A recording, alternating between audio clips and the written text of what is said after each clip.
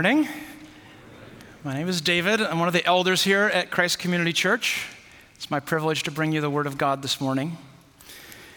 So we all love stories, whether they're stories from a book, TV show, favorite movie.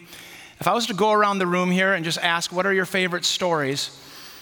What's a favorite movie, favorite TV show? My guess is a good number of them would include a murder, right? Somebody kills someone else out of revenge, jealousy, a fit of rage.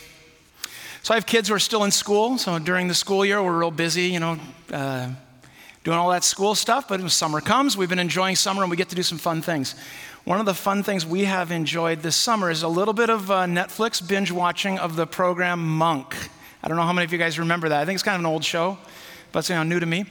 So there's Monk. So if you bring up the picture, so on the left there's Adrian Monk. He's the quirky detective.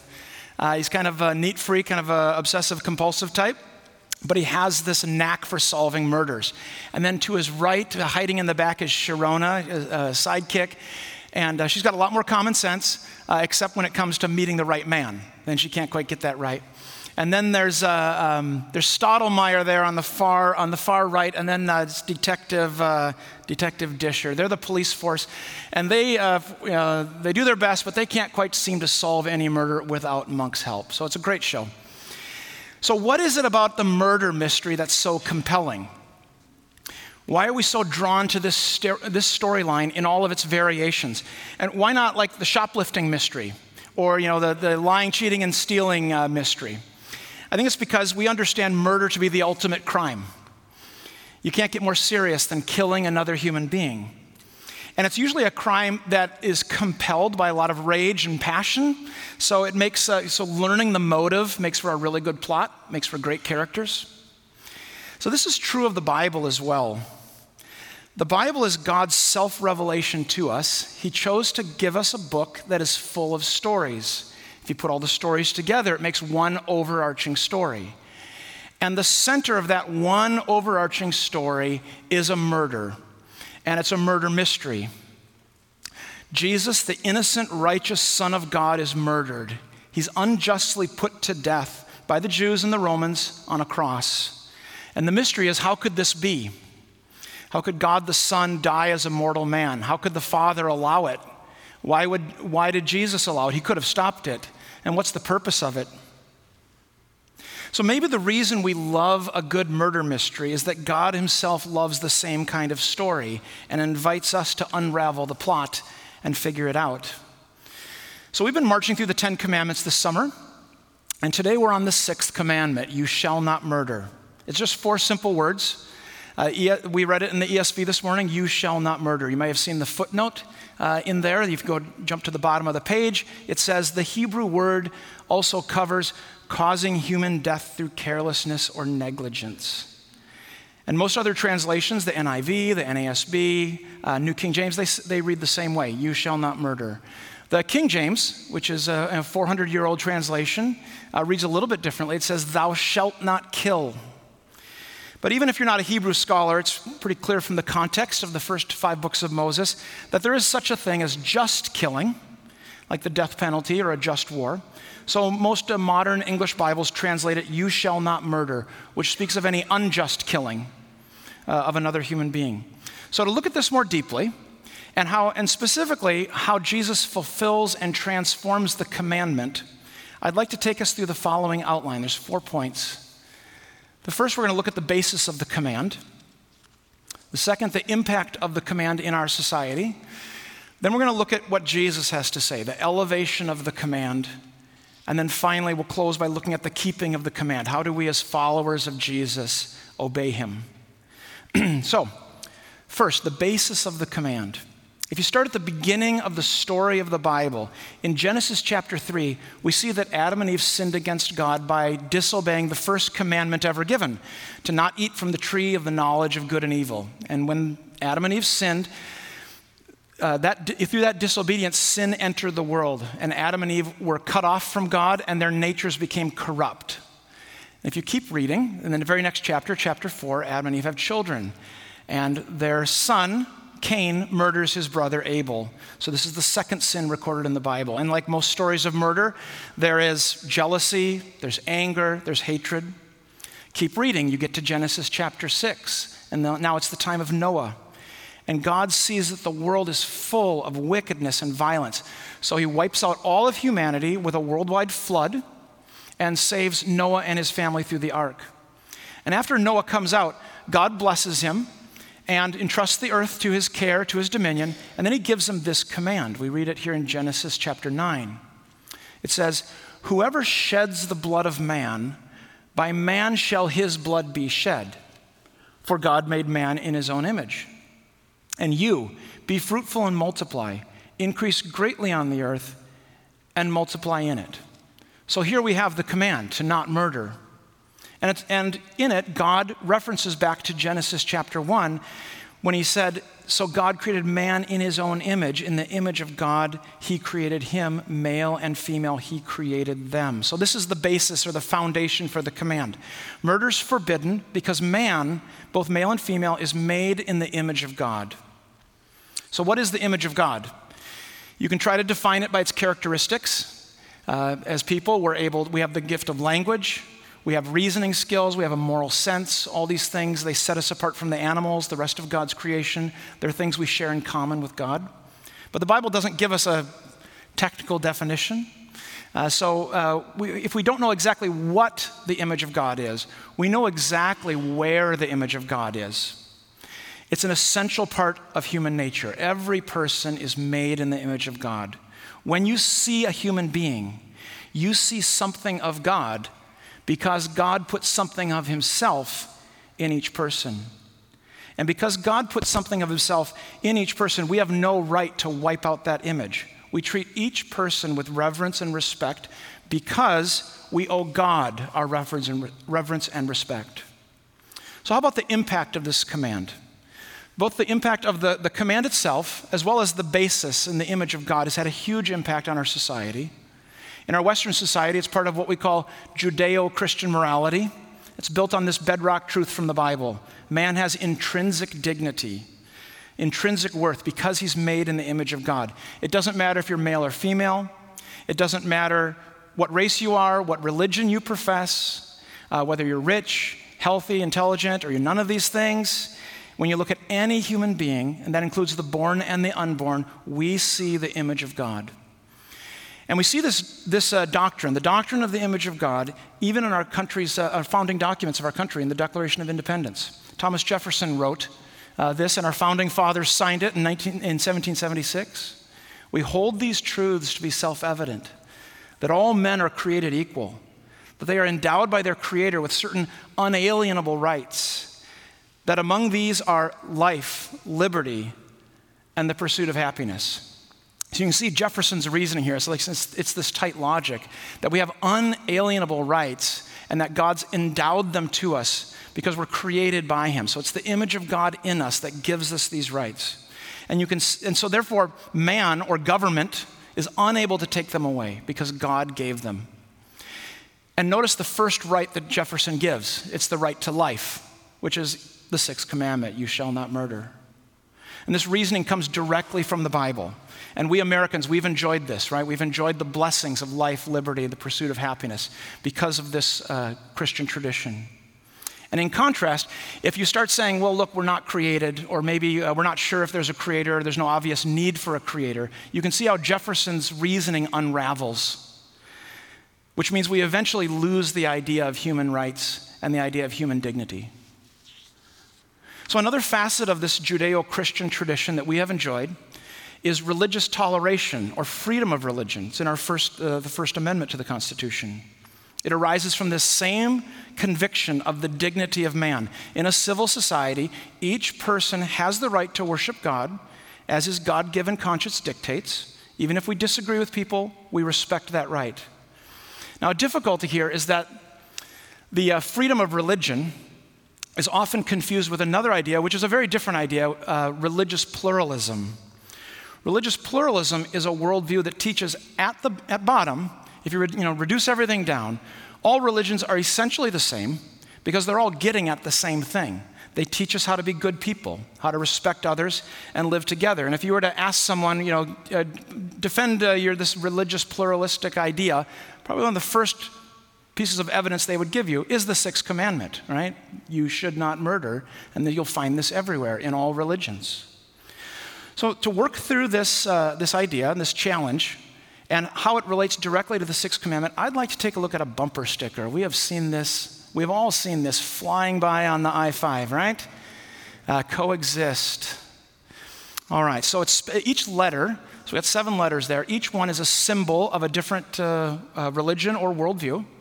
And I went to the website that publishes this, peacemonger.org, so I can get the author's intent, what these letters mean. What did they mean when they put this together? So I think it's important to work through something like this. In a sanctuary this size, or if you're listening online, there's someone here that doesn't believe in Christianity or is seriously rethinking things. And if you're one of these people, this argument of religious pluralism has got to weigh heavily on your mind.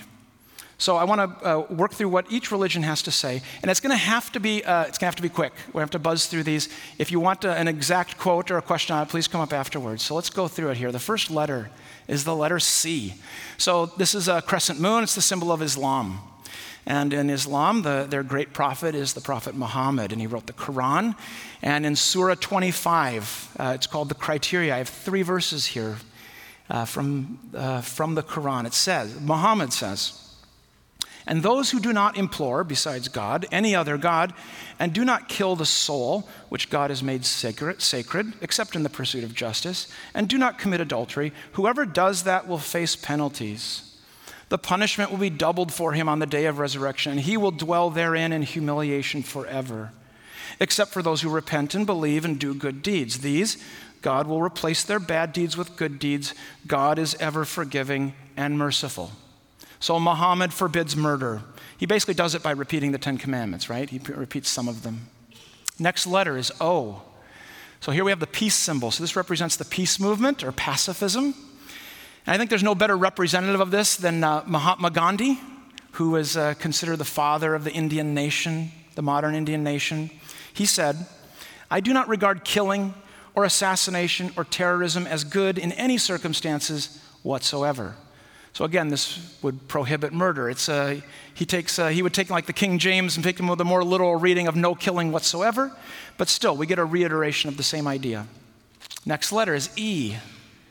Okay, so we got the male and female symbol put together here, and this represents gender equality and the gay rights movement. Our former president, President Obama, said the following in a speech to the United Nations in 2001. "No country should deny people their rights because of who they love." I think we've probably heard this or variations of it. Whatever your position on homosexuality, and it's a super contentious issue right now, we agree that every person, regardless of what they claim to be their sexual orientation, should be treated with dignity and respect because he or she is made in the image of God. So even here on the 6th commandment, we can find agreement. Okay, the next letter is X.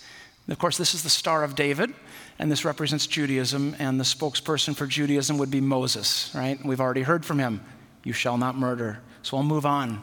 I. Okay, on the top of the I, it's small, but that is a little pentagram there. So this represents paganism or Wicca, modern witchcraft. So this is pluralism, right? So like a lot of stuff in here. Paganism isn't known for sacred texts and literary traditions. You're not going to find like a holy book to quote from. But I went to Wicca.com. There is a traditional poem called the Wiccan Rede, R-E-D-E, and it ends like the climax of this poem says, "And ye harm none, do what ye will." To kind of translate it a bit, as long as you don't harm anyone, do whatever you want. So this is a moral statement that, again, would affirm the 6th commandment, to not murder. Taking someone's life would certainly violate this. Let's keep pressing on to the letter S. So this is the yin and the yang symbol. It represents Eastern philosophy, Taoism, and I'm no expert on Eastern philosophy, but when I think of Eastern philosophy, I turn to the Tao Te Ching. It's a very old document. It's written by Lao Tzu, 6th century BC. chapter 31, this is what he says. Weapons are instruments of fear. They are not a wise man's tools. He uses them only when he has no choice. Peace and quiet are dear to his heart, and victory no cause for rejoicing. If you rejoice in victory, then you delight in killing. If you delight in killing, you cannot fulfill yourself. So it's a prohibition against murder. It's a bit of a softer form. Basically, the wise man avoids it if he can. We've made it to the last letter, T, which is Christianity. So now, it's finally Jesus' turn. What does Jesus have to say about murder? Certainly Jesus can agree on this basic principle. It's something so common to humanity and to the religions of the world. So now we have, in the sanctuary here, many of you are experts on the Bible. We have read the Bible backwards and forward. Praise God, right? You know the Bible. Think in your head, what does Jesus have to say about murder? What are some specific passages? So if you think about it a little bit, Jesus does mention murder. He mentions it several times, but mainly just listing it out as part of, repeating the Ten Commandments or some of the Ten Commandments. There's really one main passage, and it's one that has come up multiple times, even in Pastor Tim's prayer. Rick has mentioned it. It's from the Sermon on the Mount in Matthew chapter 5. So that's where we're going to go. We're going to spend some time looking at this. And that brings us to our third point this morning, the elevation of the command, what we're going to hear from Jesus. So we started by looking at the basis of the command, the image of God. We looked at the impact of the command in our society. And now we want to look at what Jesus says, and what we see is a radical elevation of the command. Let's take a look at it right now. Matthew chapter 5. Jesus said, "You have heard that it was said to those of old, 'You shall not murder,' and whoever murders will be liable to judgment. But I say to you that everyone who is angry with his brother will be liable to judgment. Whoever insults his brother will be liable to the council. And whoever says, 'You fool,' will be liable to the hell of fire." So the first thing that jumps out to me is that I don't see how this blends in with the other letters. I think the T is kind of sticking out. Jesus isn't just another voice in the chorus of religious leaders. He's not repeating this. He's not reiterating Judeo-Christian morality. He's not giving a human stand. This is what's necessary for a civil society. Instead, he's giving a divine standard of what's necessary to stand before a holy God. And look at the penalties that Jesus is talking about. It's far greater than breaking the old covenant. Moses said, "An eye for an eye, a tooth for a tooth, a life for a life." It's simple justice. The punishment is equal and opposite to the offense. But Jesus' commands and the penalties are orders of magnitude greater. If you hate your brother or anger with him or even call him a fool, you're incurring a penalty of eternal divine wrath. So this is, whenever you encounter a radical teaching, a radical teacher, there's something that kind of at the surface strikes you as grossly unfair. There's a few ways you can deal with it. One is you can reject it and say, no, he doesn't know what he's talking about. But not many people like to reject Jesus. This is not a popular option. Most people want Jesus on their side. So a more popular option is to reinterpret it and say, well, this is what Jesus, he's using hyperbole. It's an intentional exaggeration. He's using words in a way that his hearers would understand. He doesn't actually mean exactly what he says or literally what he says. But I think a more honest and helpful way to approach this is to allow Jesus to be the teacher, to listen with humility and consider that his teaching may seem radical only because we have a radical ignorance of reality. So even if you don't believe in Jesus or you're not convinced by this, I think this is the way to approach the text with integrity. So what's Jesus saying in this passage? I'd like to make 3 basic points. The first is that Jesus is concerned about more than justice in this world. He's talking about eternal consequences to our action. What we do in this world matters for eternity because eternity is at stake for each and every person. We're all created by a righteous and holy God, made in his image, and the standard of righteousness is not based on our abilities right now, but based on God's own unchanging character. Our thoughts and attitudes and actions should be like God, and any perversion of that is something that mars the image of God in us. And so the punishment or the violation, the punishment for violating his law is incredibly weighty. It's serious because of the weightiness and the seriousness of who God is. That's the standard. The second thing is that Jesus is announcing a historical change in how God relates to his people. He starts off, "You have heard that it was said," which is referring to the Old Covenant, to the law that Moses gave on Mount Sinai. But now something new and better is being announced. John writes, "The law was given through Moses, grace and truth came through Jesus Christ." So the words, "but I say to you," is Jesus' announcement of the promised new covenant. It's the arrival of the kingdom of God, and Jesus is the king. And it's the arrival of a new and better law, and Jesus is the new and better lawgiver. The writer of Hebrews says that Moses was faithful in all God's house as a servant. Christ is faithful in God's house as a son. So Jesus is greater than Moses. The old covenant was meant to be temporary, put in place for the nation of Israel as a guardian until the fullness of time came. But the promised Messiah has arrived, and he has a law-giving authority that is greater than Moses. We need to listen to him. And the third thing is that Jesus fulfills and transforms the Ten Commandments. So the Mosaic law is not being abolished in the sense that it's not rejected or found to be invalid or wrong, but it's being fulfilled. It's fulfilled in the sense that Jesus keeps the law perfectly himself, but also in the sense that Jesus transforms the commandments into a new and more perfect form, and one that was intended from the beginning. In Hebrews, it says, "The law of the old covenant was but a shadow of the good things to come, instead of the true form of these realities." So what is this new law that Jesus gives us? The old covenant prohibited murder. Jesus commands us to not even hate or be angry with our brother. The sixth commandment demanded obedience to an external standard. It curbed the effects of sin in society. Jesus demands a heart attitude of love for our brother. And the commandment to love is really the positive way of saying to not hate your brother. And so Jesus is teaching us that love is the fulfillment of the law. I want to look at a few verses that show this. When asked what the greatest commandment is, Jesus answered, "You shall love the Lord your God with all your heart and with all your soul and with all your mind.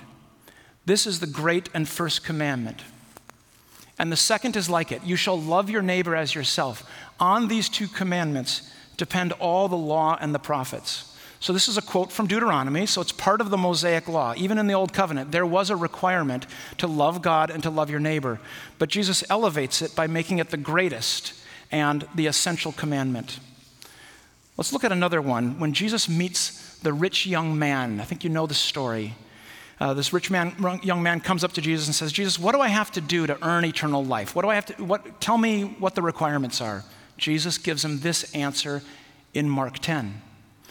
"You know the commandments. Do not murder. Do not commit adultery. Do not steal. Do not bear false witness. Do not defraud. Honor your father and mother." And the rich young ruler said to him, "Teacher, all these I have kept from my youth." And Jesus, looking at him, loved him and said to him, "You lack one thing. Go, sell all that you have and give to the poor, and you will have treasure in heaven. And come follow me." Disheartened by the saying, he went away sorrowful, for he had great possessions. Jesus exposes the self-confidence and pride of this young man by elevating the requirements of the law. The rich young man thought he had all of the 10 Commandments buttoned down. He had it covered. But Jesus exposes the state of his heart by giving him a new requirement. He loved his money more than God. And when he was pressed to make a choice, to stick with his money or to follow Christ, he stuck with the money. So is it really required to give away all your wealth in order to have treasure in heaven? In one sense, no. Jesus isn't adding a new external requirement. Here's a new checkbox. Do this, and you can get into heaven. You've earned it. But in another sense, we have to say yes. Jesus' words are clear. For where this man was at, this is what he needed to do. And Jesus is speaking the same heart requirement to us. Go sell all that you have and give to the poor, and you will have treasure in heaven, and come follow me. The new covenant that Jesus announces has a new law which aims directly at the attitudes of our heart. Following Jesus means leaving behind all the treasures of this world and seeking God as our only true and lasting treasure. So the requirement of selling all your possessions and giving to the poor is really the same thing as the requirement to love God more than all your worldly possessions and to love the poor man who benefits from your love for God. The Apostle John reiterates the same standard of love as the essential characteristic of God's people. It says this in 1 John chapter 3.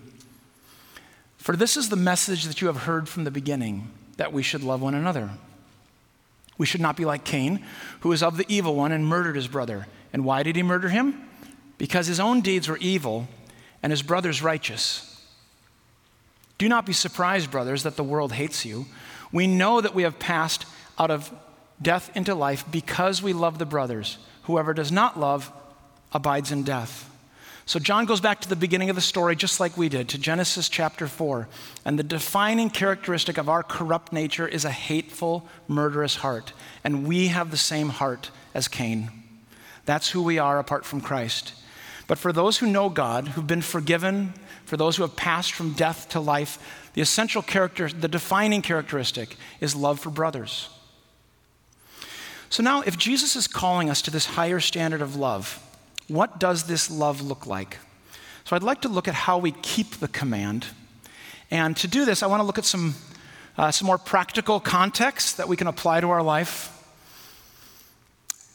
as we think about keeping the command that Jesus has given us.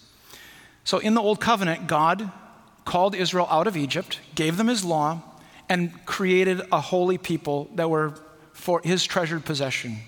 In the New Covenant, God also calls out his people, his church, from all the nations of the world and commands them to follow him and to be like Jesus. Jesus himself is the standard of righteousness. So if we want to know what it means to love, we have to look at Jesus. We have to learn it from Christ. Jesus even said, "This is my commandment, that you love one another as I have loved you." So what does the love of Jesus look like? So before we define it positively, here's a few things that it's not. There are some times when Jesus he was soft-spoken, he used meek and mild words. There's other times where Jesus had very strong and confrontive words. So the essence of Jesus' love is not in his tone or in his manner of speaking. Jesus also had close friendships in his earthly life. He had 12 apostles. He spent a lot of time with them, and of those, 3 were especially close. John was the apostle that was dearly loved by Jesus. But the plot of the Gospels, the storyline, moves towards his disciples and his friends being scattered, and actually those friendships falling apart. So preserving close friendships was also not the essence of what Jesus' love is. I'd like to offer that the essence of Jesus' love is self-sacrifice, giving up your own comfort, giving up your own needs, even your own life, for the good of others. A moment ago, I read a bit from John 15:12. Let's read it again, but this time read a little further into the context. Jesus says, "This is my commandment, that you love one another as I have loved you. Greater love has no one than this, that someone lay down his life for his friends." Self-sacrifice is the standard. This is what Jesus' love looks like. Paul says the exact same thing in Ephesians 5. He says, "Therefore be imitators of God as beloved children and walk in love as Christ loved us and gave himself up for us, a fragrant offering and sacrifice to God." Giving yourself up, laying down your life for the good of others, it's the essence of Jesus' love, and he calls us to be like him. And it's the opposite of a murderous, hateful heart. Instead of seeking my own good at others' expense, I seek others' good at my expense.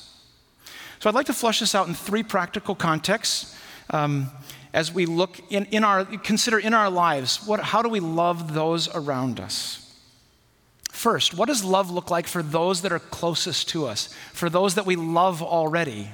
How do we love them as Jesus is telling us to love? Let's look at Ephesians chapter 5. And later on in the chapter, Paul gives this command to husbands. He says, "Husbands, love your wives as Christ loved the church and gave himself up for her, that he might sanctify her, having cleansed her by the washing of water with the word, so that he might present the church to himself in splendor. So we see the same thing. The love of Christ is our standard, and the essence of that love is self-sacrifice. Christ gave himself up for the church, and men, husbands, should give themselves up for their wives. But take a look at if you look at there's a curious thing in the logic of the passage that is easy to miss. Paul's reasoning. He says Christ gives himself up for his church that he might sanctify her, to cleanse and sanctify his bride so that she will be splendid and beautiful. And the reason we have to look closely is that the world tells us the exact opposite. The world says, I love you because you are beautiful. Jesus says to his church, you will be beautiful because I love you. My self-giving, self-sacrificing love is going to transform you and make you splendidly beautiful. And men, this is how we ought to love our wives, to think of what she needs, to give ourselves up for her good, and then we find our delight in her as she becomes more beautiful day by day. And this is a picture of how God loves us. And the command to love also applies to wives. So wives are to love their husbands, just as all Christians are commanded to love. But how a wife will love her husband is going to look different because God has called men and women to different roles, different and complementary roles in marriage. In the same Ephesians passage, just a couple verses earlier, Paul commands wives to submit to their husbands. So when you submit to someone, you submit to their leadership. But what if your husband isn't all that much of a spiritual leader? So we men we're kind of quite a bunch here. I mean, this is true of me too. It's certainly true that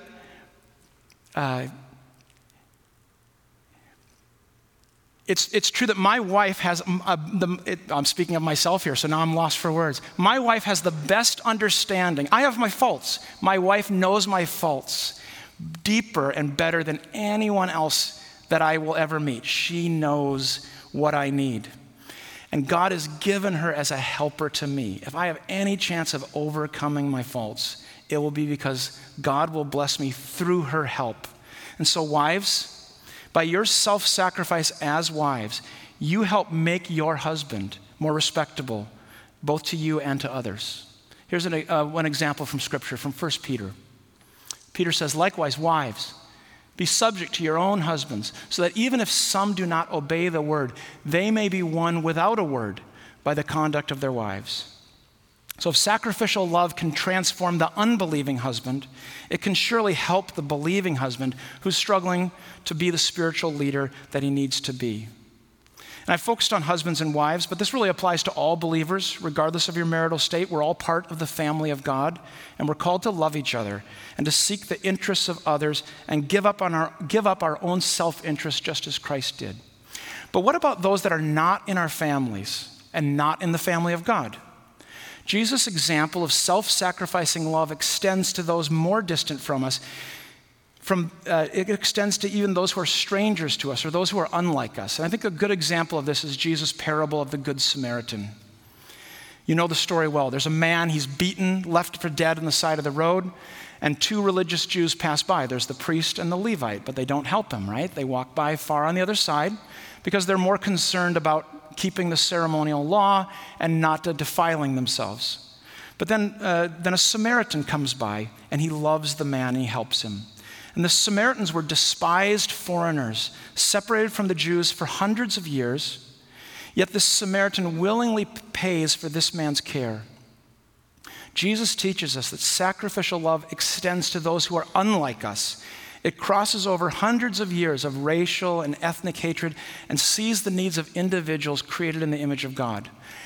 Now, if you spend any time watching Fox News, MSNBC, cable news, you see that our modern world has no answers to generational hatred, racism, hard-edged nationalism.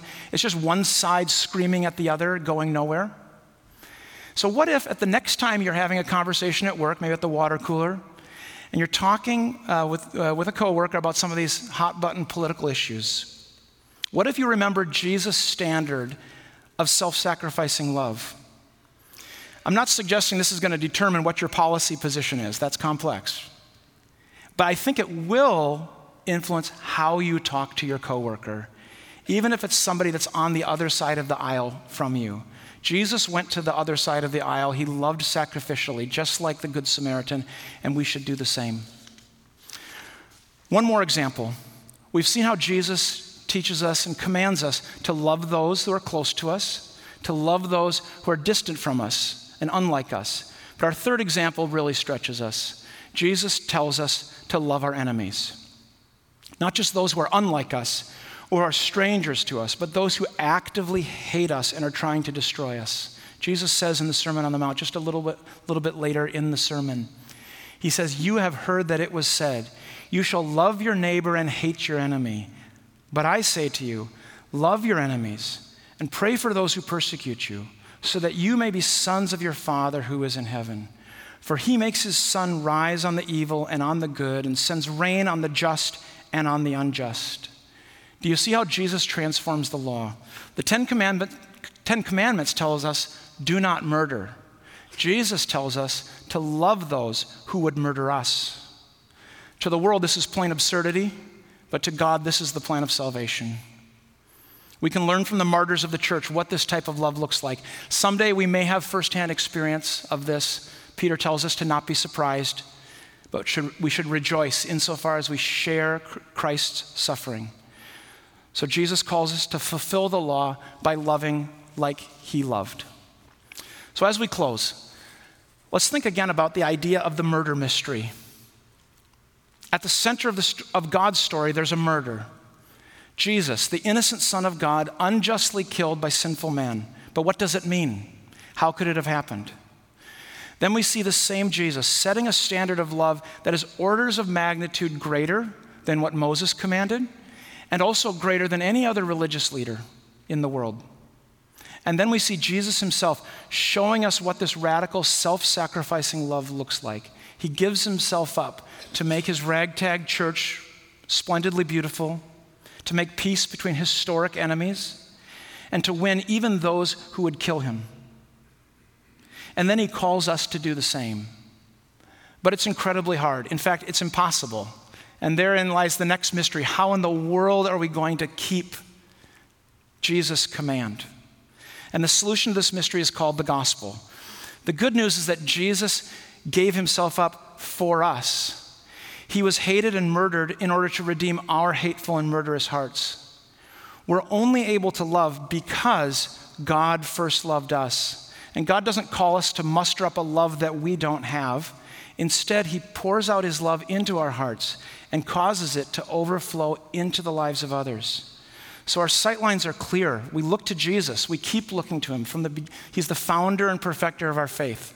Our faith begins by looking at Jesus, and it ends by looking at him.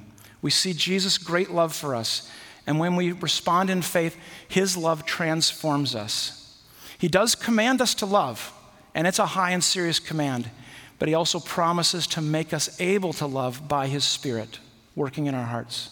Let me close with this from 1 John chapter 4. This is love. In this is love. Not that we have loved God, but that he loved us and sent his Son to be the propitiation for our sins. Beloved, if God so loved us, we also ought to love one another. No one has ever seen God. If we love one another, God abides in us, and his love is perfected in us. Let's pray. Heavenly Father, we are deeply grateful for how you have loved us so fully and perfectly in Jesus. We hear his words, his commands, his example, and we realize this is right, but we do not have the ability in ourselves. We need you to abide in us and to perfect your love in us. And we ask that you would, in Jesus' name. Amen.